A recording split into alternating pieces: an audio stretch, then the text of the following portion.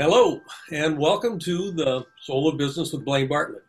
I am your host, Blaine Bartlett, and I want to talk a little bit here before I introduce my guest, who I think you are absolutely going to be, I love this English word, gobsmacked to listen to today. He's an amazing individual with an amazing story to tell.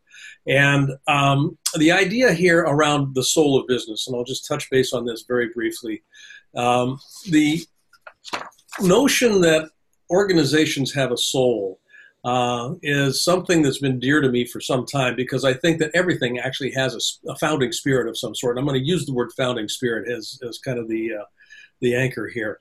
Every organization has been founded on some source of an idea, just a spark of an idea, which is sourced from something that wants to live. And that ends up becoming ideally the mission of the organization. And when that mission is being fully expressed, we've got some pretty good things going on in an organization, particularly if we've been disciplined enough to create a business that can actually deliver on the promise of the mission.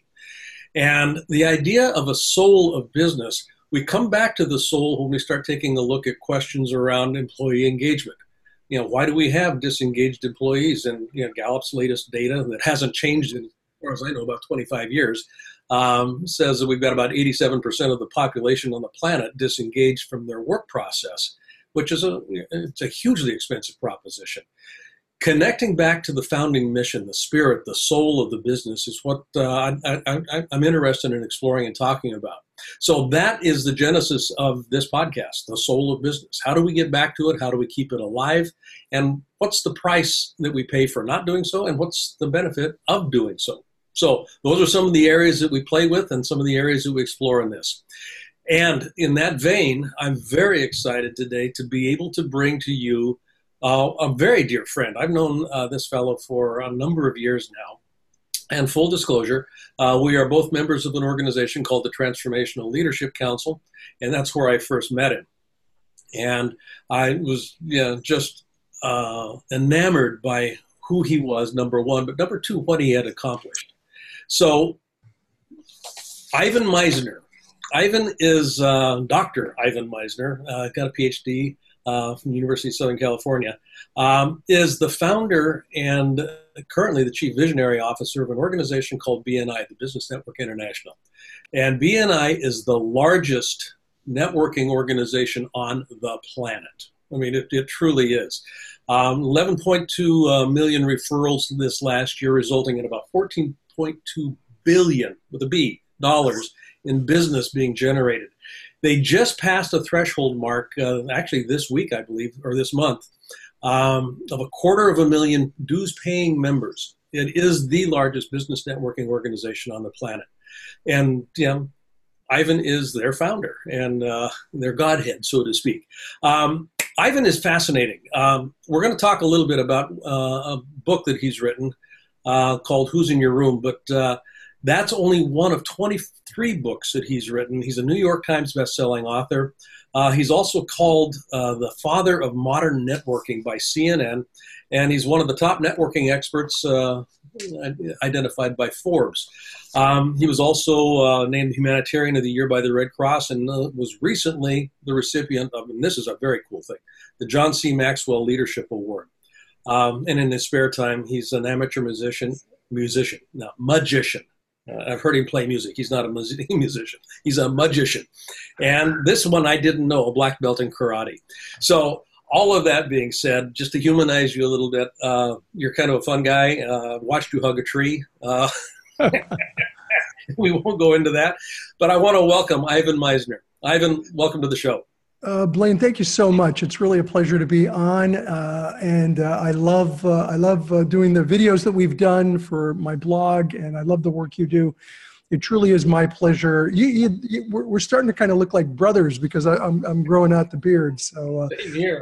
But mine's a little grayer than yours. Well, I'm just glad people aren't calling me the grandfather of modern networking. Father will work. Yeah. So how did you come up with the idea of BNI? I'll just start with that because that is kind of a legacy play for you in one sense. Well, I started BNI in 1985. That's 34 years ago. I I'd like to tell you I had this vision of an international organization with groups all over the world, but the truth is that I was looking for referrals for my consulting practice. And I put together a group of people who I trusted and I was willing to refer. I was hoping that they would be willing to do the same for me. We got together, we started passing each other business, and people came from the very beginning. We only allowed one person per profession. So it was one banker, one lawyer, one this, and I was the management consultant. And people came who couldn't join, and they said, hey, would you help me open up my own group? And Blaine, I actually at first said, no, this isn't what I do. Really? I'm a business consultant. I don't do networks. And they kind of talked me into it. And within a year, we had 20 groups. In a year? And, yeah, within 1 year, without trying. And in one geographic area? What's that? It was in one geographic area, or? Yeah, all in Southern California at that point. Okay. So it hit me. I've always taken between Christmas and New Year's, every year for probably 35, 40 years, I've taken a few days to a week off and reflected and thought about how did my, what are my goals in the next 5 years? What are my goals in the next 10 years? How did my goals last year, did I hit them? How did I do? That year I sat down and I thought, what the hell just happened? This was not part of my plan at all.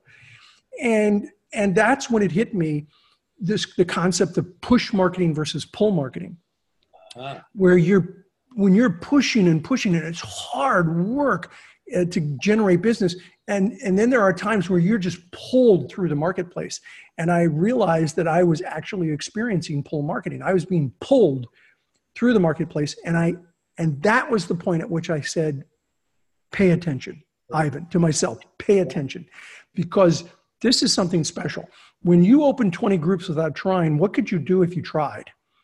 And that's when I created the plan to scale BNI. We now have 8,900 groups in more than 70 countries around the world. And that's sort of this story of how we got to where we are. Well, just kind of picking up on that. If there was, in my vernacular here, if there was a soul to BNI that was present back then, how would you, if you could label it, how would you describe it? So, one of the things that I did well, and I would urge this for anyone in business, is to really find a principal core value. You have got to get good with what your mission is. You have to be really clear on your mission. I would urge you to create a clear vision statement. But in all of that process, you need to have a principal core value. And one of the things that I did a lot of things wrong. One of the things I did right was come up with a very simple principal core value. And you can say it in 2 words. And if you went to any BNI chapter anywhere in the world and you said in 2 words, what's the principal core value of this organization, they would tell you, givers gain. Givers gain. Givers gain. If you want to get business, you have to be willing to give business. And, more and more now people get that law of reciprocity. But back in 1985, networking was very mercenary. Yeah. You'd go to networking meetings and, you felt like you'd been slimed. I wanted to go home and get a shower because everybody was trying to sell to me. Yeah. And those weren't, and on the other hand, I went to groups and it was very social. It was happy hour and hors d'oeuvres and nobody was doing business. And I didn't like either of those. Yeah. And so for me, givers gain was so critical. And I would urge your listeners, your viewers, to come up with a principal core value that's simple for people to understand so they get it very quickly. And that creates the foundation of the spirit, of the culture, of the soul of the business. Oh, I love that it's only 2 words. Yeah. Yeah, you and I both, I've been consulting for 40 years, and vision and mission statements that go on for paragraphs. It's like... Yeah, well, our mission statement is longer, but it's even that's only a few sentences. And so I think the way you create the soul of a business is to have a clear mission, to have a clear vision, and they are different. In a sentence or two, your vision is your long-term plan. It's your long-term goal, not your plan, your long-term goal. You may never get there. Our vision statement is changing the way the world does business. Well, that's a pretty big vision. That's big. Our mission, though, is to help people increase each other's business through a structured, positive, supportive referral marketing program. So that's the way we're going to accomplish the vision. The core values are the foundation of it all. Giver's gain is one of them. Accountability, relationships, lifelong learning, recognition. These are some of the core values. And all of these create the culture. And I believe culture eats strategy for breakfast. That if you are part of an organization that has a great strategy and a marginal culture, you're going to likely to be a company that fails. Yep.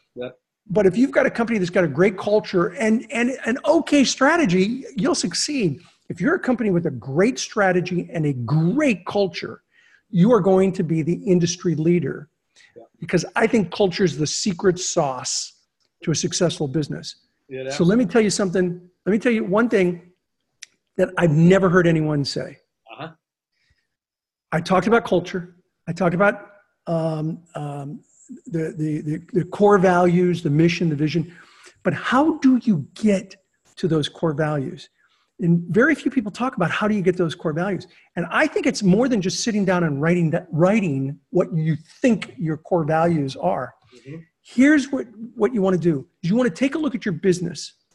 And it's okay to write down a few of your core values, but then observe your business and watch your traditions. The traditions of your business, the things that you do and you do consistently, those are your traditions. Traditions tell us who we are as a tribe. Mm-hmm. And if you can look at what your really valuable traditions are, those are your core values. Right.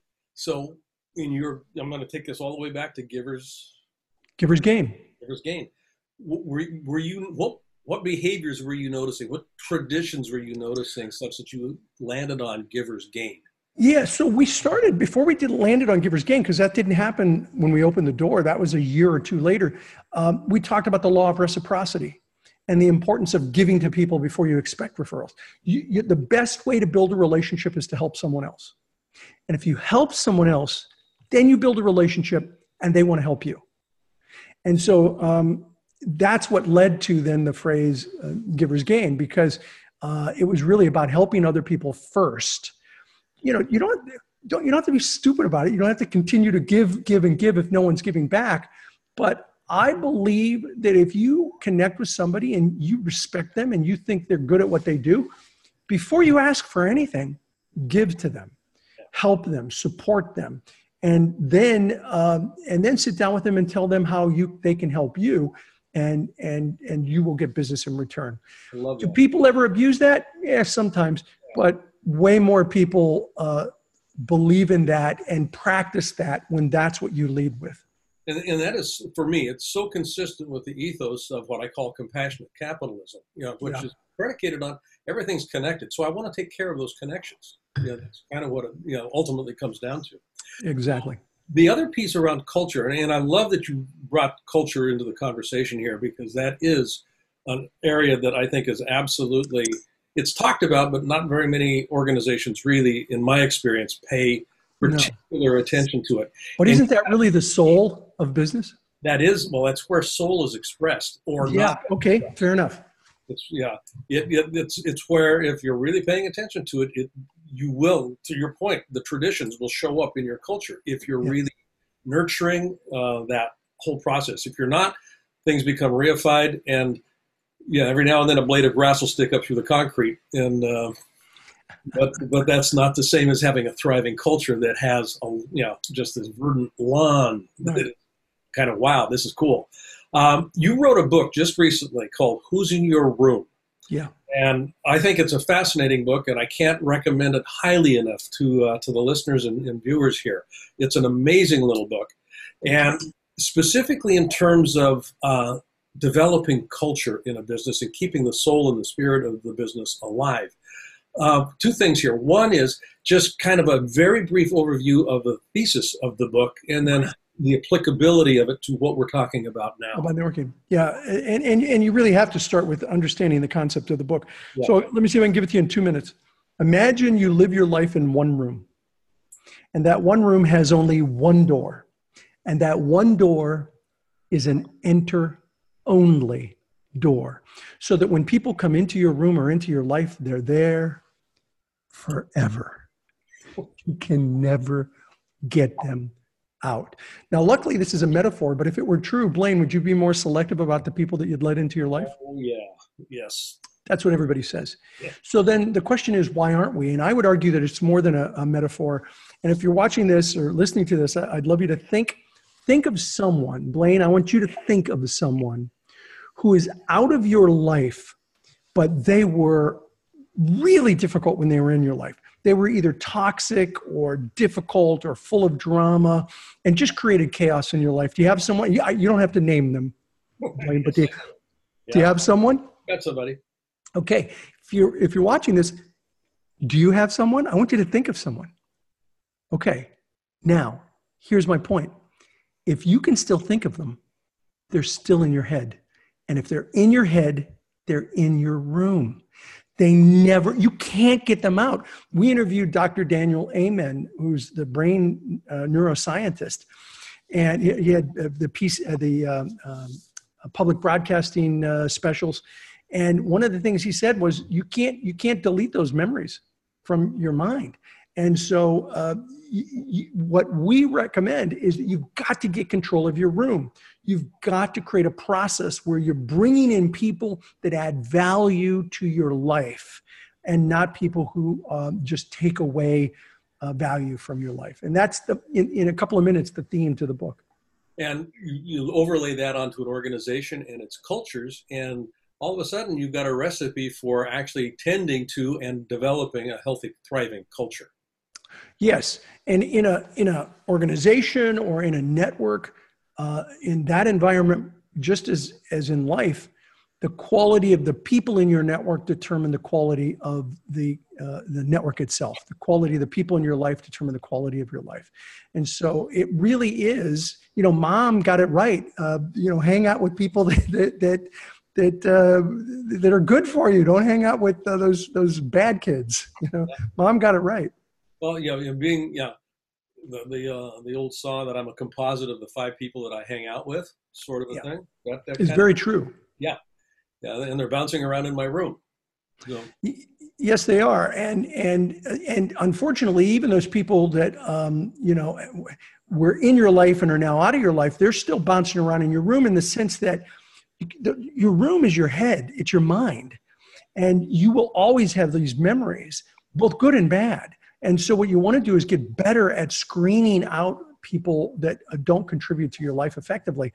And so one of the things we recommend is you need to hire a doorman. Now, I don't mean actually go out and hire a physical doorman, but your doorman is your conscious and subconscious mind that screens people out based on your values. And so a large part of the book, an important part, it's not a large section, but an important section of the book, is about getting good with your values. Because if you don't understand your values, you can't train yourself to screen out the right people. And here's the place to start. And we touched upon this, but I think it's critical. Start with deal breakers. Start with deal breakers. If I had to redo the book, I would actually move deal breakers to the front of that chapter.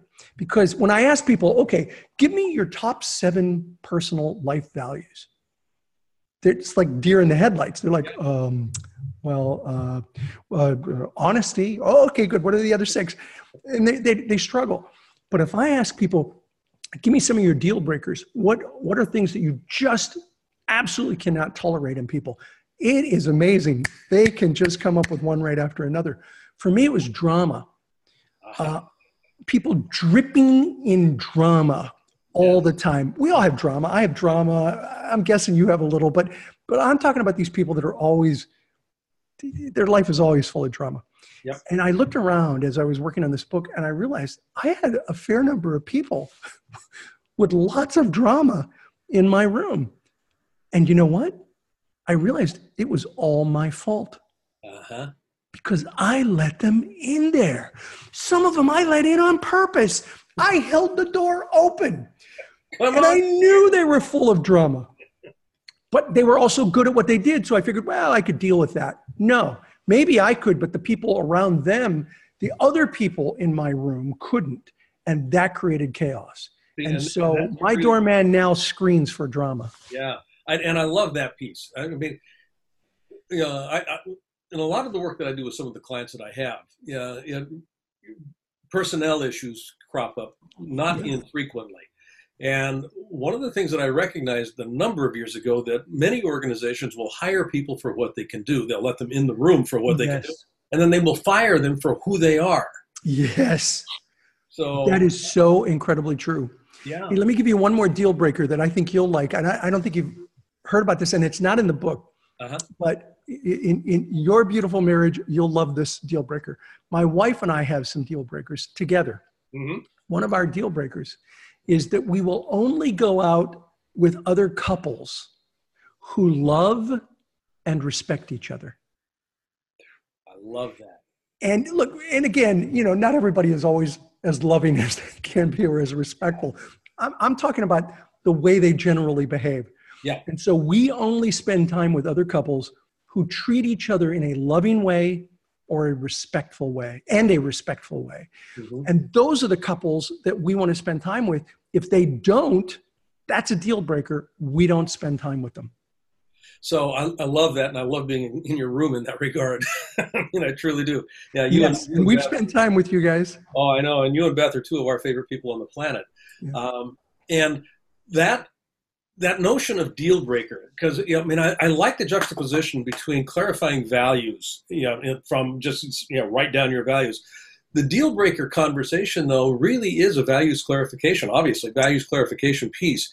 And I think it actually, as I'm listening to you on this, has more relevance to what we're looking at, because these deal breakers are actually the pollutants that compromise the culture and ultimately cover the soul of the organization, if I'm not paying attention to it. Oh, you're absolutely correct. And you got to look at both, because you can't just look at what you don't want. You also have to observe what you do want. Yeah. And so you need both. But I have found that just based on human nature, it's easier to figure out what you don't want first. Yeah. It's a little harder to figure out what you really want. And so if I had to do that chapter over, I would flip that. Mm-hmm. But if your followers read the book, look for that in the last part of the chapter on values, because I think it's critical. Now, who's in your room? Is there a subtitle? The subtitle is The Secret to Creating Your Best Life. That's it. Yeah.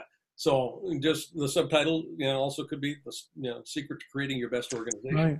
Yeah. Oh, yeah. Absolutely. I'm being selfish. Listen, when I wrote this book, why do you think this book resonated with me? Yeah. The concept came to me from our mutual friend, Stuart Emery. Yes. And Stuart is the one that, shared the concept with me, and I loved it so much. I love it because it so fits one's personal network. You want to build a powerful personal network, you have to surround yourself with the right people. If you surround yourself with the wrong people, that network will fail. I've been to many networking groups. I mean, obviously with BNI, and I've seen groups that were fantastic and incredibly successful. And then I've seen networking groups that sucked. That's the technical term. Yeah. And the reason for it is almost always the people in the room. Mm-hmm. The people in the room make all the difference in the success of that group. And it's not necessarily who makes the most money, but it's who's willing to help one another the most. Those are the groups that are amazing. Givers gain. Givers gain. Yeah. And that, I think that's probably where we should start putting a bow on this. I want to thank you, Ivan, taking time. I know your schedule is very busy. I also know that you just came back from a wedding, and I want to just congratulate you on that. Thanks. Not your wedding, but your son. Not mine. I've been married 30 years this year. Yeah. And one of our children. One of your children. So congratulations on that. But I also just very sincerely want to thank you for taking the time to be on this podcast. Where can people get a hold of you if they want more information? And is there anything in particular that you would like to have them pay attention to with you? Or, I'll just leave it at that. Well, no, I appreciate that. So, for your followers, I'm active on most of the social media sites, but most active on Facebook. It's facebook.com/IvanMeisner.BNI founder. That's my public site. Lots of great content there. And also my blog is ivanmisner.com. I've been blogging since 2007 and twice a week since 2007. There's just tons of free content up there on ivanmisner.com. And of course, go to Amazon and you can find Who's in Your Room. It's a quick read, 2 hours. Yep. Very actionable. Yeah, I love the size of that book. Like we were commenting before we went on air here. If you're going cross country, you've got the book read. It's immediately applicable. It's a gem of a book. Thank you so much. I appreciate it, Blaine. And thanks for everything you do. I've seen the work you do. It's really amazing. You're a fantastic member in the Transformational Leadership Council. You're a serious dude on what you do. The kinds of work that you do makes a big difference in people's lives, and I appreciate you. Well, thank you very much for saying that. I appreciate that. Thank you.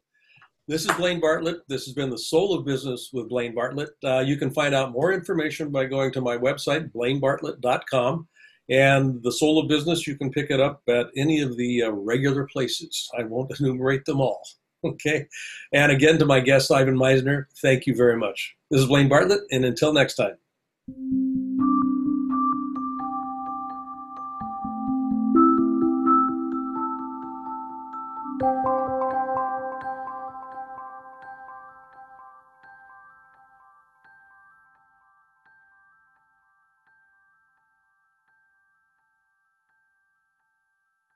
This podcast is a part of the C-Suite Radio Network. For more top business podcasts, visit c-suiteradio.com.